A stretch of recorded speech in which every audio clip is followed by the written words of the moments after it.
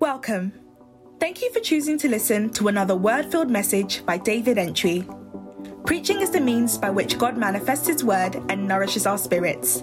May the life of God enter into you and you as you listen to this message. Be blessed.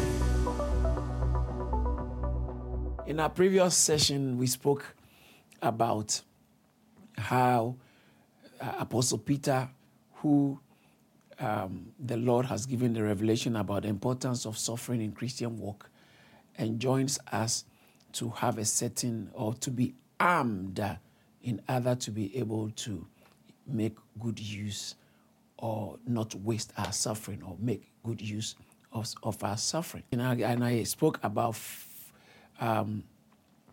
why Christians suffer. I gave 2 points out of the 8, and I said I'll continue today. So, well, let's look at the text. As I explained, Peter starts by talking about how we should, if the need be, it is better to suffer for doing the will of God than, if the need be, it's better, if it's the will of God, to suffer doing good than doing evil. And he says that for Christ has also suffered for us. And after he suffered and died, he was resurrected. And after the resurrection, he was ascended and seated, or he was exalted and seated at the right hand of majesty. And so, by so doing, he paints the picture, he gives us the picture of the fact that, or the picture of the fact that once we also follow him, where he ended, or where he has ended, is where we will end. So we are called to follow Jesus. So in 1 Peter chapter 4, verse 1, it says, I'm reading from the New King James this time, therefore, since Christ suffered for us in the flesh, arm yourselves. Arm yourself. Get the ammunition. We need the ammunition to fight the good fight of faith. Arm yourself with the same mind. And I spoke about how, in order not to waste our suffering, we have to be armed with a mindset, not armed with an assault rifle,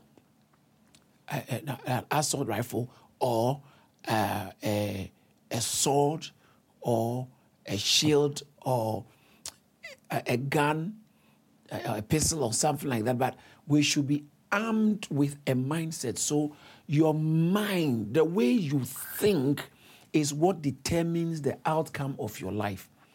In Romans chapter 12, verse 2, it said, be ye transformed by the renewing of your mind. So that stands to imply the quality of your transformation is a function of the renewal of your mind. The mind plays a major role in this battle, in the Christian's life and in the Christian warfare. The mind. In Proverbs chapter 23, verse 7, it says, as a man thinks in his heart, so is he. You are not different. I am not different from the way I think. My mindset. And when the Bible says that we should arm ourselves with this mindset, we should arm ourselves with this mind. Philippians chapter 2, verse 5, it says that let this mind be in you, which was also in Christ Jesus, who, though he was in the form of God, did not count it robbery to be equal with God, but made himself of no reputation and became a servant, even, and humbled himself unto death, even the death on the cross.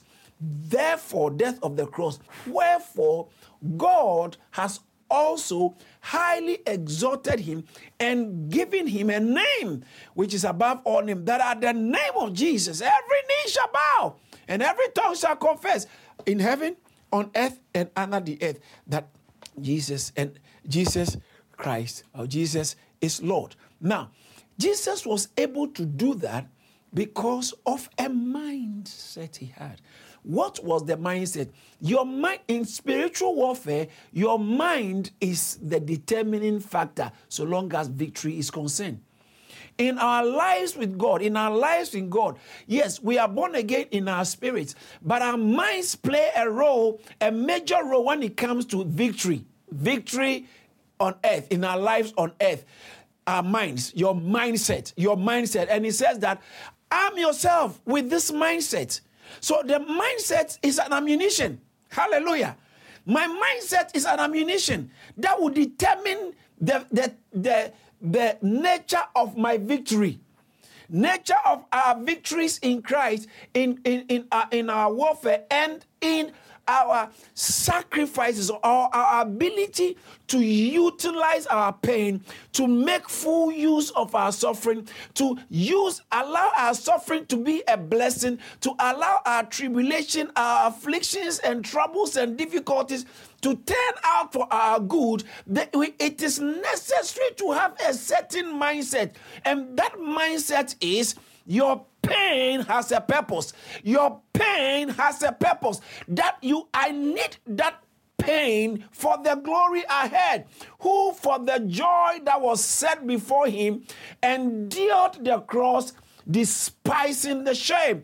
And so it's a mindset, our mindset, that allows us or enables us to be able to endure and despise.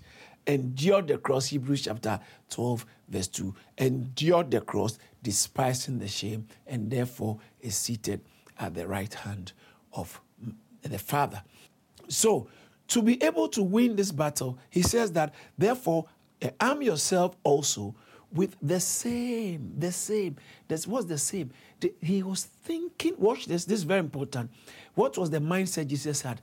It was the mindset of the Father's will, the Father's pleasure, the Father's purpose, and the mindset of the glory ahead. So Bible said, who for the joy that was set before him, he was able to endure the cross because of the joy that was set before him.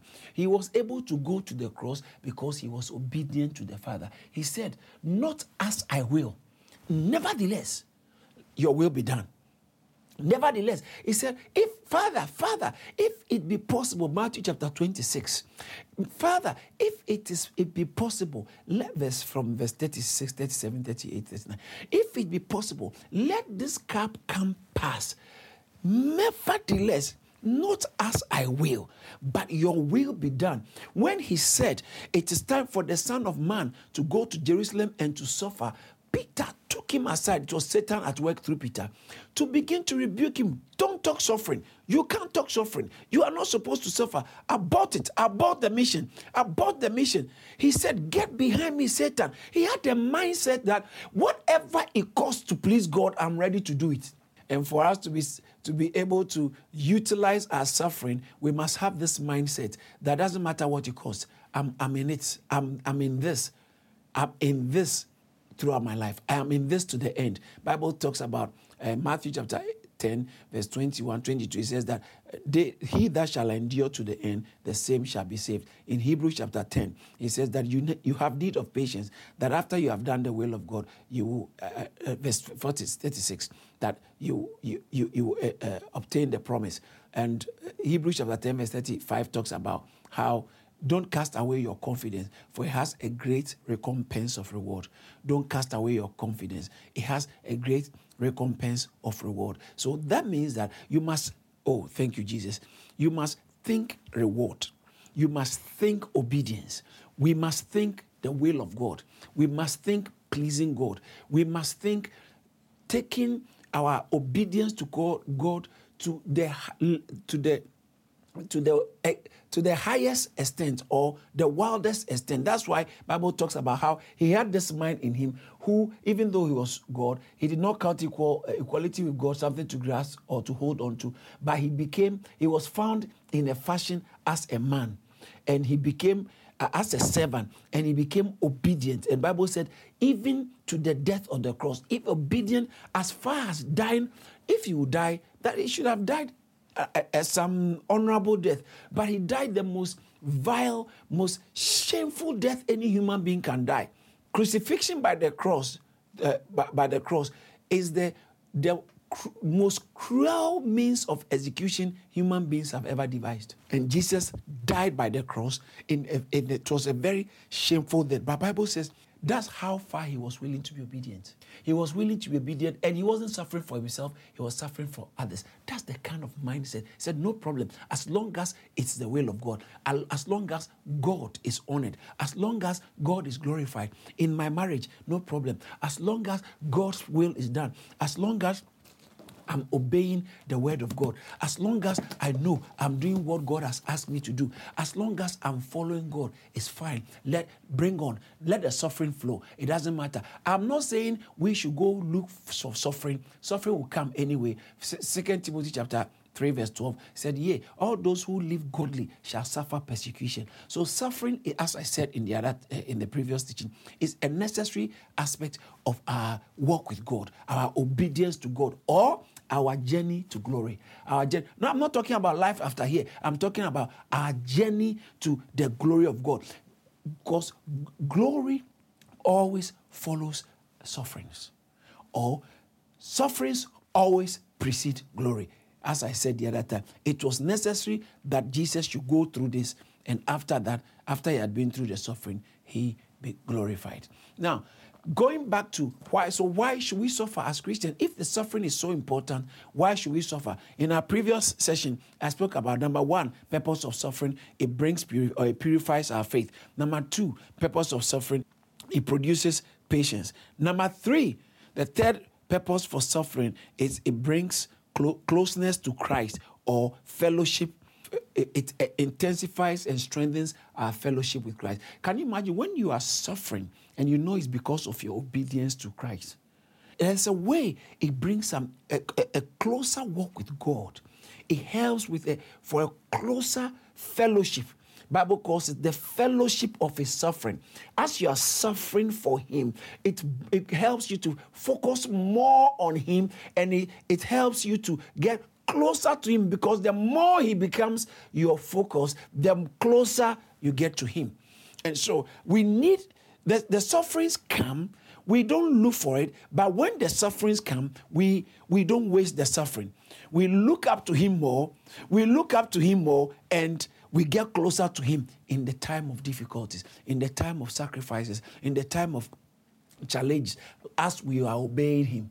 I'm talking about the challenges and the trouble that come to us simply because of a righteous step we take, not because of humanity. Human beings have sorrows and problems and troubles. In fact, there has always been an age-old discourse about, if God is sovereign, why must there be suffering?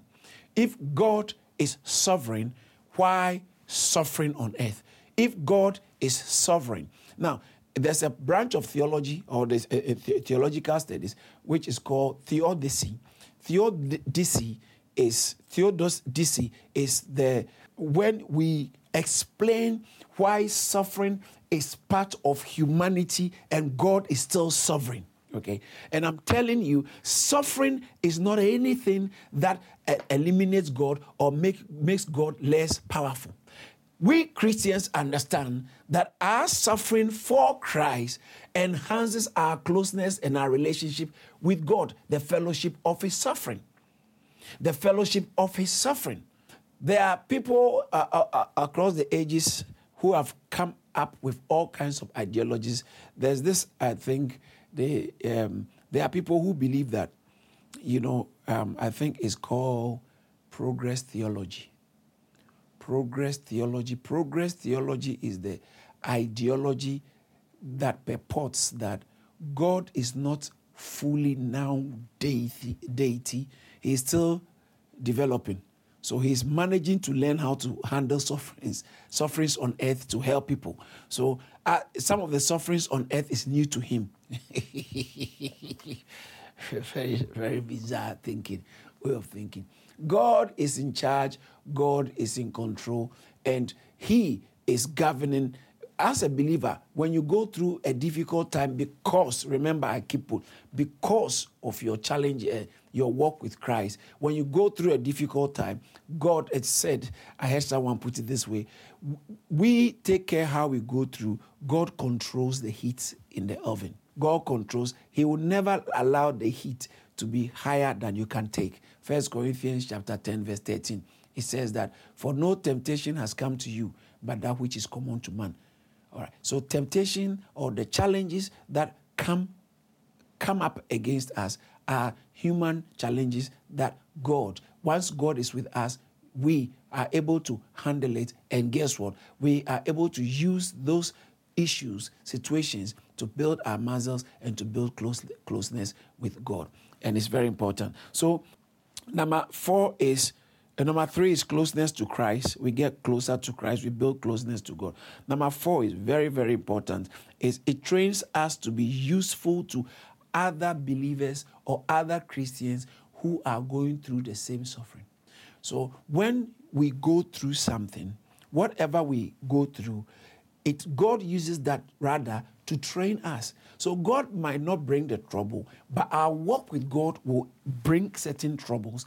And then the troubles come, when the affliction comes, when the suffering comes, God will use that suffering to train us so we will become useful to other believers who go through the same trouble. So I think in Thessalonians, or 2 Corinthians or 2 Thessalonians, it talks about God comforted us.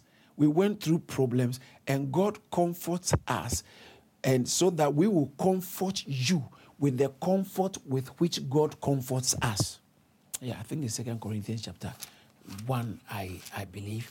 So we go through certain situations. Yeah, verse 4, it says that, who comforted us, who comforteth us in all our tribulations, that we may be able to comfort them which are in any trouble, by the comfort wherein we ourselves are comforted of God.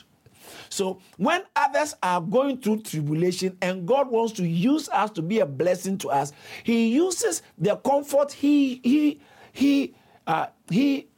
directed towards us. The comfort that God gave us when we went through our tribulation is what we use to also minister to others who are going through same tribulation. 2 Corinthians chapter 1, verse 4. So God comforts us. For us, the sufferings of Christ abound in us, so our consolation also abound by Christ. Once we are increasing in suffering, consolation, comfort is also increasing. Heaven will never leave you by yourself. Heaven will never leave us alone. God is with us in times of pain, in times of joy, in times of laughter, in times of sorrow. God is with us. And I'm announcing to my brother, I'm announcing to my sister that God, I don't know what you might be going through at this moment, but God is with you. God is with you. And the higher the challenge, the greater the comfort that God releases to us. So I see that happening for you in Jesus' mighty name. Amen. So in Philippians chapter 1, Philemon chapter 1, Philemon 1:23, it talks about my fellow prisoners. You know, you are not alone. Sometimes when you are going through some challenges, when you are going through persecution, when you are going through suffering, it actually, when believers are going through something together, it binds them together. Like a husband and a wife, when they have a challenge, let's say a court case or a health problem with a child or something, it has a way to bind them together. Challenges bind us together. Common challenges bind us together. So when we go through affliction as believers, it binds, it builds alliance, it builds stronger unity amongst us. And so our challenges, God uses that to make us useful to other believers. So John, the revelator, Revelation chapter 1, verse 9 says, I, John, who also am your brother and a companion in tribulation. Hallelujah. I'm your companion. I'm suffering, but I know you are also suffering. You guys are suffering, and I'm also suffering. Your companion in tribulations. I'm your companion in tribulation. In 1 Peter chapter 5, verse 1, see how Peter puts it. Peter said, the elders which are amongst you I exhort, who am also an elder and a witness of the suffering of Christ. I'm an elder and a witness. So this, what I'm ministering to you is not foreign to me. It's not strange to me. I'm a practitioner. When you go to the chapter 4 again, you see something. I'm a partaker. I'm a partaker of the sufferings of Christ. I'm actually taking part. I am going through the suffering, but actually it's Christ's suffering I'm partaking of. Hallelujah. And so arm yourself with this mindset that if the suffering is Christ's suffering, which I'm partaking of, then that means I'm also going to partake of his glory, partake of his the blessings that are ahead in Jesus' mighty name. And so it trains us to be useful to other believers who are going through similar challenges. Number 5, it's suffering for the believer, the Christian. Why do Christians suffer? Number 5, Christians suffer because suffering keeps the believer humble. You know, especially when God is raising you and God is doing a lot with your life. It's interesting how sometimes, if you are not careful, you can be very, you can focus on how important you are. Especially when certain things, blessings or promotions are manifesting in your life potentially from God as a believer. It's very easy because of the human nature. It's very easy to become so important. And there's a way, Paul said, because so I will not be exalted above measure, beyond measure. 2 Corinthians chapter 12, verse 7. There was given to me a thorn in the flesh. That will prick me so that, why was it given to me? So I don't get, pride doesn't take hold of me. Because that is what made Lucifer lose his place. Pride. Bible says pride goes before a fall. So that pride doesn't take hold of us, and so to keep us humble, there are times God will allow certain sufferings, certain challenges to come towards us to keep us humble. To keep us humble. Because, as I said the other time, the giftings of God are on shelf, one under the other, not one on top of the other. So that the more you are becoming big and tall in the spirit, the more gifts you can get. No, it's the shelf, one under the other. So the more you are willing to go down, the more gifts you can collect. When you collect the next one is below that. You have to go further low. So humility is the pathway for elevation. Humility is the pathway for elevation in God. And so when God wants to keep you humble, can you imagine Paul? He said, because, let me read it. 2 Corinthians again, chapter 12, verse 5. It says, because of the abundance of the revelation, let me read that. Unless I should be exalted above measure through the abundance of the revelation, there was given to me a thorn in my flesh, the messenger of Satan to buffet me, lest I should be exalted above measure. What? Thorn in my... And he said, for this I asked God, please take this thing away from... 3 times I prayed 3 times, God, take this thing away. But God said, don't worry, boy. My grace is sufficient for you. And my strength is made perfect in your weakness. Don't worry about the suffering. I'm with you. It will never pull you down. There's enough grace for you. Even though you are feeling weak in this area, stay strong. Keep your eye on me. And so that even leads me to the next point, that the purpose of suffering for Christians, Christians suffer because suffering will help us to depend on God the more.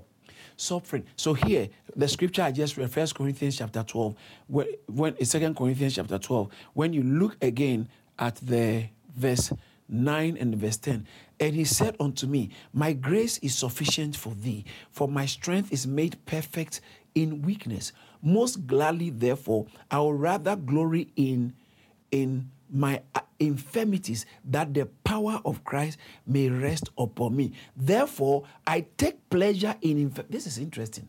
Listen, think about it. He said, I take pleasure in infirmities. in troubles, in problems. I take pleasure. He said, therefore, this is very interesting. You have to know Christ to be able to talk like that. You have to be armed with a certain mindset to be able to talk like that. Look at how he said, I take pleasure in infirmities. Why? Because God said his grace is sufficient for me, and his strength is made perfect in my weakness. He said, because God's strength is made perfect in my weakness, I take pleasure in infirmities. I take pleasure in infirmities, in reproaches, in necessities, in persecutions, in distresses, for Christ's sake. Did you see that? For Christ's sake, not for gossip's sake or for bad behavior's sake. For Christ's sake. For when I am weak, then I am strong. So then the strength that I would exhibit in my life is a clear function of my dependence on God. Because where I am weak, that's where I'm experiencing God more. Where I am weak, where this thing is hurting, where it hurts most, where it is painful most, that is where I see the most manifestation of God's strength. So we need sometimes these sufferings come, these challenges come, these afflictions come, these troubles come to help us to depend on God. 2 Corinthians chapter 1, verse 8, verse 9. I think let me read verse 9 and 10 instead. 2 Corinthians chapter 1, verse 9 and verse 10. It says that, but we had the sentence of death in ourselves, that we should not trust in ourselves, but in God who raises the dead. It says that we don't want you to be ignorant about the problems that came to us at Asia, verse 8, that we were pressed beyond measure, above strength, so much that we even despaired in life. We were tired of living. But then verse 9 says that, but we had this sentence, the sentence of death in ourselves. Why? That we should not trust in ourselves, but in God, who raises the dead. So the problems they went through trained them how to depend more on God. Depend more on God, and not just their gifts, not just their abilities, not their contacts, not who they know, not who is with them, not their friends. Sometimes it's good your friends will let you down. Sometimes it's good the people you trust in will to let you down. Let you down. Sometimes it's good for your bank account to let you down. Sometimes it's good for some things to let you down. As long as you are walking with God in a certain way, it's good. Don't be afraid when things go wrong when you are walking with God. Don't be afraid when you walk with God and things seem to go wrong. No, don't be afraid, because they are actually working for you. Your dependence on God is a necessary aspect of your next level, or for your next level. Dependence on God. And so, Number 6 is it helps us to depend more on God, or generate greater dependence on God. Number 7, I like number 7. Why do Christians go through suffering? Because sufferings are our employees. Let me put it there. Because sufferings work for us. It's working for us. Your suffering, your pain is working for you. Don't waste it. Use it. How do you use it? Arm yourself with a mindset. Arm yourself with a certain thinking that this thing shall turn for my good. This thing is working for my good. All things are working for my good. And keep trusting God, and keep loving God, and keep pushing and pushing. In 2 Corinthians, I'm already here. 2 Corinthians chapter 4, verse 17. He said, for our light affliction, which is but for a moment, worketh for us a far more exceeding and eternal weight of glory. Our affliction is actually working for us glory. It's producing glorious outcome for us. How? That is the beauty of walking with God. It said, for our affliction is working for us. What is it working? Eternal weight of glory. He said, let me read it again.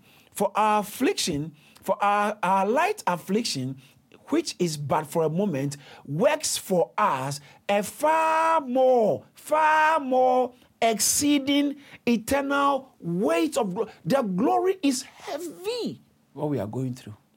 When you read that same text in the NIV, it said our afflictions, they are achieving for us. When you read the New Living Translation or New American Standard Bible, it says that they produce for us. So afflictions work for us, afflictions achieve for us, afflictions produce for us. And when you read the English Standard Version, it says afflictions prepare for us. So however you look at it, your afflictions, your challenges, your trials, your tribulations, the persecutions, the difficulties, those infirmities, because of the name of Christ, they are working for you. They are working for you a far more eternal weight of glory.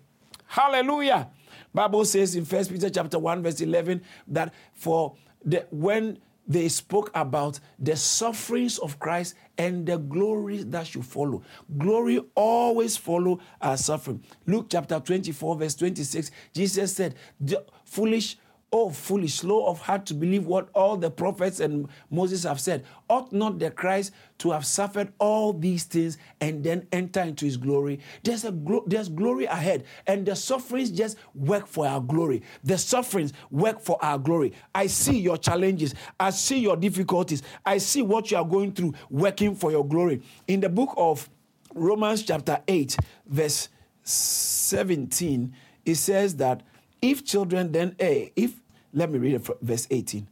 For I reckon that the sufferings of this present time are not worth to be compared with the glory which shall be revealed in us.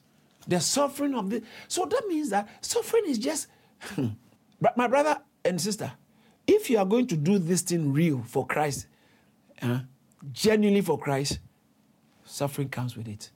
In your marriage, the sacrifices you have to make for God's name to be glorified in your marriage, in your relationship, in your family, in your career, in your ministry, in your assignment. Listen, if you really want God's name to be glorified, then get ready. You will go through certain seasons of suffering, season for his name, and that is going to produce a far more eternal weight of glory in your life. I see you walking into glory, and you are going to move from glory to glory to glory to glory. Arm yourself with this mindset. Arm yourself. When the Bible talks about mindset, it's talking about a system of thinking, a system of reasoning. We use our minds to understand and to reason. And so we have to start engaging your mind in this suffering to advantage you.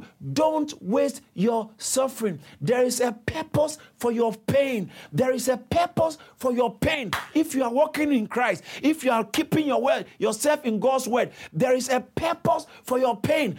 Don't waste your suffering. Don't waste your suffering. Don't waste your suffering.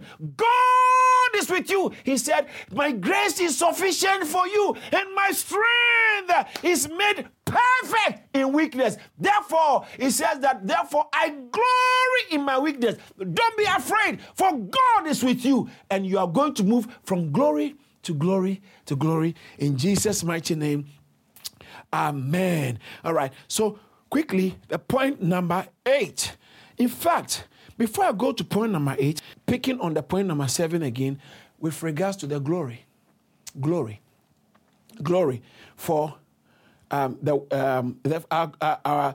if it says that it's working for us, 2 Corinthians chapter 4 verse 17, for our light afflictions, working for us eternal weight, which is but for a moment, working for us an eternal weight of glory. Glory, eternal. This thing is in eternity. We don't live just for this life. We are living for eternity. And guess what? When we meet the Lord, there are going to be rewards. Your suffering will determine your reward. How much we suffer for him will also have an impact on it'll have an impact on the kind of reward we receive. Listen, your inheritance in heaven, your inheritance in God is determined by your faithfulness in this lifetime.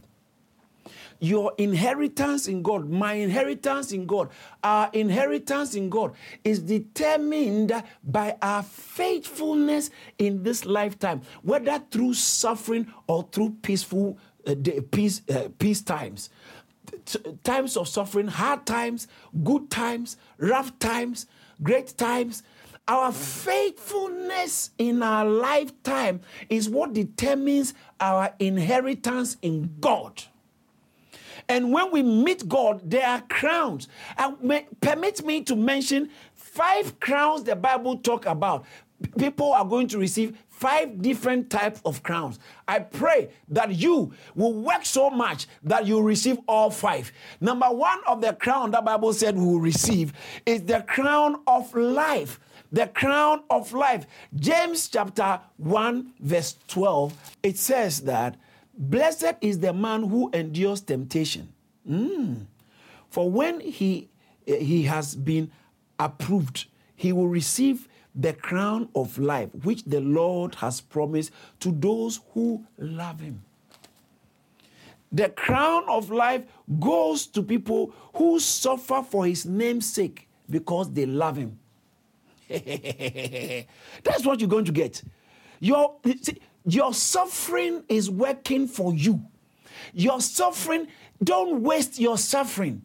Don't waste, have a mindset and go through it, because it says that there is a crown of life which Christ, God, will give to those who love him and those who have persevered and paid the price for his name's sake. Revelation chapter 2 verse 10. It says, Revelation chapter 2 verse 10, it says that fear none of those things which thou wilt suffer. Behold, the devil shall cast some of you into prison, that ye may be tried, and ye shall have tribulation 10 days. Be thou faithful unto death, and I will give you thee a crown. Those who persevere to the end. Be faithful to the end. He said, Jesus said, I will give you a crown of life. So the crown of life goes to those who persevere and persevere through suffering, all right, to the end. Number 2, the Bible talks about the crown of righteousness. The crown of righteousness. So we have the crown of life. We have the crown of righteousness. Who are those who receive the crown of righteousness? According to 2 Timothy chapter 4 verse 8, it says, and God and the righteous judge, he will give me the crown of righteousness at his appearing. And not only me, but also to all those who love his appearing. Those who love his coming. You always look forward to his coming. Bible says that you shall receive a crown of righteousness. A crown, because 1 John chapter 3 verse 2, it talks about, we know that when we see him, we shall be like him. And then verse 3 talks about anyone who has this hope in himself. What is the hope? The hope of his coming. You look forward to seeing Jesus. You look forward to meeting Jesus. He said, anyone who has this hope in himself purifies himself, and the evil one shall not touch him. Crown of righteousness. When you have the hope for his coming, it doesn't matter what you go through in life. It doesn't matter how much Satan tries to attack you. You continue. You continue. I see you receiving the crown of righteousness in the mighty name of Jesus. I pray that may we all receive grace. May we all receive grace to look forward to his appearing. So we will receive the crown of righteousness. In the early church, in First Corinthians chapter 16, verse 22, it says that, come Lord Jesus. It says that Maranatha, people who have Maranatha, a Maranatha mindset, come, Jesus, come. Whatever I'm going through, everything I'm doing, I don't live like life is all about now. Come, Maranatha, we look forward to your coming. In the Bible, in Revelation chapter 22, verse 17, it said, the Spirit and the bride say, come. The Spirit and the bride say, come. The Spirit and the bride say, come. So those who love his appearing will receive the crown of righteousness. Number 3, the crown incorruptible. Crown incorruptible. 1 Corinthians chapter 5, verse 25. It says that those, when you run the race to obtain, in fact, who does it belong to? For those who press on steadfastly. You are pressing on towards the mark of the price, the mark of the towards the mark of the prize of the high calling of Christ, of God in Christ Jesus. You press on. He said, I beat my body and I bring it under subjection. 1 Corinthians chapter 9, the verse 25 or verse 24 and 25 he said that I do not run aimlessly. For he said, run in such a way that you obtain that crown, the crown of the crown that does not perish, is incorruptible. Because people who compete in athletics, they compete to receive a crown, but that one will not take them anywhere. When a great person who has many medals die, someone who has medals, when they die, they don't take it. You have to leave it. It doesn't follow you to the next, the afterlife, the life after here. But guess what? So that one is perishable. But the one we have is an imperishable crown. It's an imperishable, ever fresh, ever thriving, and ever enviable. May you receive grace to work hard. May you receive grace to press on in perseverance to receive that crown. And then the fourth one is the crown of rejoicing. The crown of rejoicing goes to those who win souls. The crown of rejoicing. In 1 Thessalonians chapter 2 verse 9, it said, you are our hope. He said, you are our rejoicing. You are our, let me read it. 1 Thessalonians chapter 2 verse 19. It says that for what is our hope or joy or crown of rejoicing? Are not even ye in the presence of our Lord Jesus Christ at his coming? When he's coming, those we have won, the souls you have won, and established, never be part of talking somebody outside, out of church. Never be part of it. It takes a lot for a soul to be won. Never, even when you are backsliding or when you are upset, you are not happy with people. Be careful people don't leave church because of your comments, your behavior, your contribution. Be careful, because God will judge you for that. God, I'm telling you, never contribute to people leaving church or moving away. But work hard to get people in. Work hard to win souls and grow souls and disciple souls, because you will receive the crown of rejoicing at the coming of Jesus Christ. And then finally, so we have the crown of life, the crown of righteousness, the crown incorruptible, the crown of rejoicing, and then finally the crown of glory, the crown of glory, the crown of glory. Hallelujah. Who are those who qualify to receive the crown of glory? Those who feed the sheep. They feed God's people, like what I'm doing. I'm looking forward to this crown. So I'm believing God that I'll get the crown of life. I'll wear the crown of many crowns. I'll wear the crown of life. I'll wear the crown of righteousness. I'll wear the crown incorruptible. I'll wear the crown of rejoicing, and I shall wear the crown of glory. 1 Peter chapter 5, verse 4. It talks about the crown of glory. Permit me to read it, please. 1 Peter chapter 5, verse 4. He said, and when the chief shepherd shall appear, ye shall receive a crown of glory that fades not away. It belongs to the people, those who are feeding God's flock, the crown of glory. And so, all these things, to obtain the crown, it will entail some level of work, perseverance, and suffering. And so, as anything you want to do for God, it will put a demand on you. It's called sacrifice. It's called what? Sacrifice. Sacrifice. Sacrifice to help build the church. Sacrifice. Sacrifice to help strengthen believers, sacrifice to support, and sacrifice to serve faithfully in that church, in that department. Sacrifice. Sacrifice. Sacrifice entails suffering, but it is worth it. That suffering will give you the crown. Sacrifice, my brother. Sacrifice. Most of us will only sacrifice for our interests. Sacrifice for the things that we want, that will embellish our lives on earth. It might not be bad in itself. Look at the way you sacrifice for your education. You sacrifice for your children. You sacrifice for your business. You sacrifice for your job. You will sacrifice for everything. But when it comes to God, there are people who claim they love God, but your level of sacrifice is zero. It's wanting. It's questionable. Your level of sacrifice for God's people, for God's work, and for the church. Make so much noise and complaining about the little offering you have given, the little service you have. You want money You do things in church for monetary considerations. Everything you are doing, even when it's for God, you attach heavy monetary consideration to it. If you are not getting monetary gain, you won't do it. Repent, my brother believer, my sister believer. Don't do it on monetary considerations. Sacrifice, suffer for him. Point number 8, and then I'll end. 8. Why believers suffer? 8 is loaded, but why believers suffer? To preserve us from sinful manner of life. It brings us back to 1 Peter chapter 4, verse 1. 1 Peter chapter 4, verse 1. For as much then as Christ has suffered for us in the flesh, arm yourself likewise with the same mind. For he that has suffered in the flesh has ceased from sin. Has suffered in the flesh has ceased from sin. He that has suffered in the flesh has ceased from sin. He that has suffered in the flesh has ceased from sin. The remedy, the only remedy for sin is the cross. The only remedy for sin is the cross.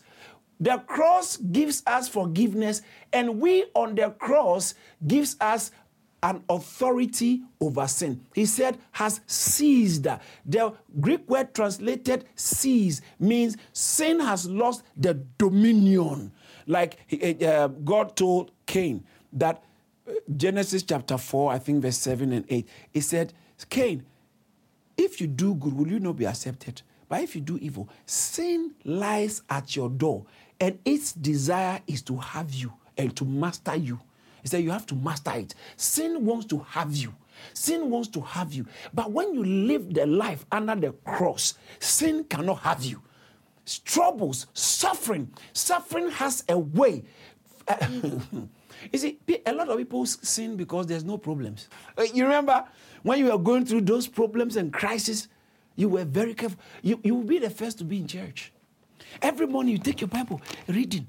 When you were told that you are sick and it's likely in your next test and scan, they want to verify whether this thing is terminal or not. Did you see? Temptation was not a problem. Temptation lost its power over you because the challenges you are going through, the problem on your head, you don't have time to sin. Troubles have a way of helping us to cease sinning. Precious. You know what? Pleasures, pleasures heat up the lust of the flesh. It turns pleasures. When everything is going well. But you know, when you are sick, even your favorite food, you are not interested in it. You are not interested in it. Your favorite hairstyle, you can't be bothered. You hold your wig and you flap it. There are times that after long day's activities, many sisters who wear wig, maybe especially it's a hot day and you're tired, but they don't even get one. As soon as they enter the house, they remove their wig and they're tired. You don't have time for this. Pleasures, watch this. Pleasures heat up the lust of the flesh. Pressures cool down the lust of the flesh. So you see, when God loves you and he sees you are going off, he will allow some challenges to blow your way. So it will help you sit up. God doesn't punish believers. Yeah, he purifies believers. Unbelievers, the same heat that a believer faces, the same fire an unbeliever will face is the same fire. The fire that melts gold or that purifies gold is the same fire that burns straw. When you are a believer, you are good. The fire is meant to purify you. When you are an unbeliever, you are straw. The fire is punishing and burning you. So there's a difference between the fire of punishment and fire of purification. Because I think I'll leave that when I get to some later. I'll explain more on that. So when Bible says that he who has suffered, let me read it again. It says that, for he that has suffered in the flesh has ceased from sin. Has ceased from sin. Cease means to the ruling power of sin has been disengaged. In Romans chapter 6, verse 14, it says, sin shall no longer have dominion over you. We sometimes entertain sin because there's so much peace with us. Things are going so well. That's why you can get a time to gossip about that chorister, to gossip about the pastor, to lambast church people because things look good. That you've got your job, your health is fine, everything is working. So sin is rife. When there is pleasure, the lust of the flesh is heated up. It comes more. When there is pressure, some people, when they didn't have a job, they were not doing some things. All right, so there is a way where sin becomes common and active in us when there's in the absence of pressures. But pressure cools down the lust of the flesh. Pleasures heat up the lust of the flesh. That is one of the reasons why Bible says that when we go through, in fact, chapter 4, 1 Peter chapter 4, verse 14, he said, when you go through trials or when you go through sufferings, through difficulties, or he said, blessed are you. I'm blessed. Huh? Going through troubles, and he said, blessed am I. How? Let me read it. Let me read it. I like to read it myself. Let me read it. Verse 14, he says that if you are reproached for the name of Christ, blessed, happy are you. That's the King James. New King James says, blessed are you. Blessed are you. How? Because it actually prepares you and puts you in a favorable condition. There is a reason why God allows suffering in a Christian's life for his name's sake. I pray that your pain will not be wasted. Your suffering will not be wasted. But rather, that pain has a purpose. That suffering that has a purpose. That challenge that has a purpose will be turned to the glory of God for your advantage in the mighty name of Jesus. So in conclusion, Peter wrote to us that we should have this, arm ourselves with this mindset. The way Jesus suffered for us, we should arm ourselves. How? He suffered knowing that the end is going to be better. He suffered knowing that he will pay any price to obey God. He suffered with the will to do God's will. He suffered knowing that he's going to be elevated and he will sit on the right hand of majesty. He suffered knowing that God is good. Anytime you are tempted to sin, remember what sin can do against you. It can damage so much in your life. And remember, even if not you, look at what sin did to your Savior. Look at what sin did to your Savior. What sin did to Jesus on the cross.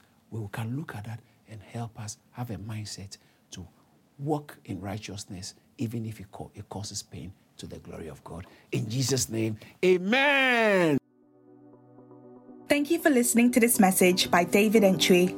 To hear more from David Entry, follow him on Facebook, Instagram, Twitter, and LinkedIn. You can also subscribe to Charis Church on YouTube. Don't forget to share and subscribe to our podcast so you're always up to date. Be blessed.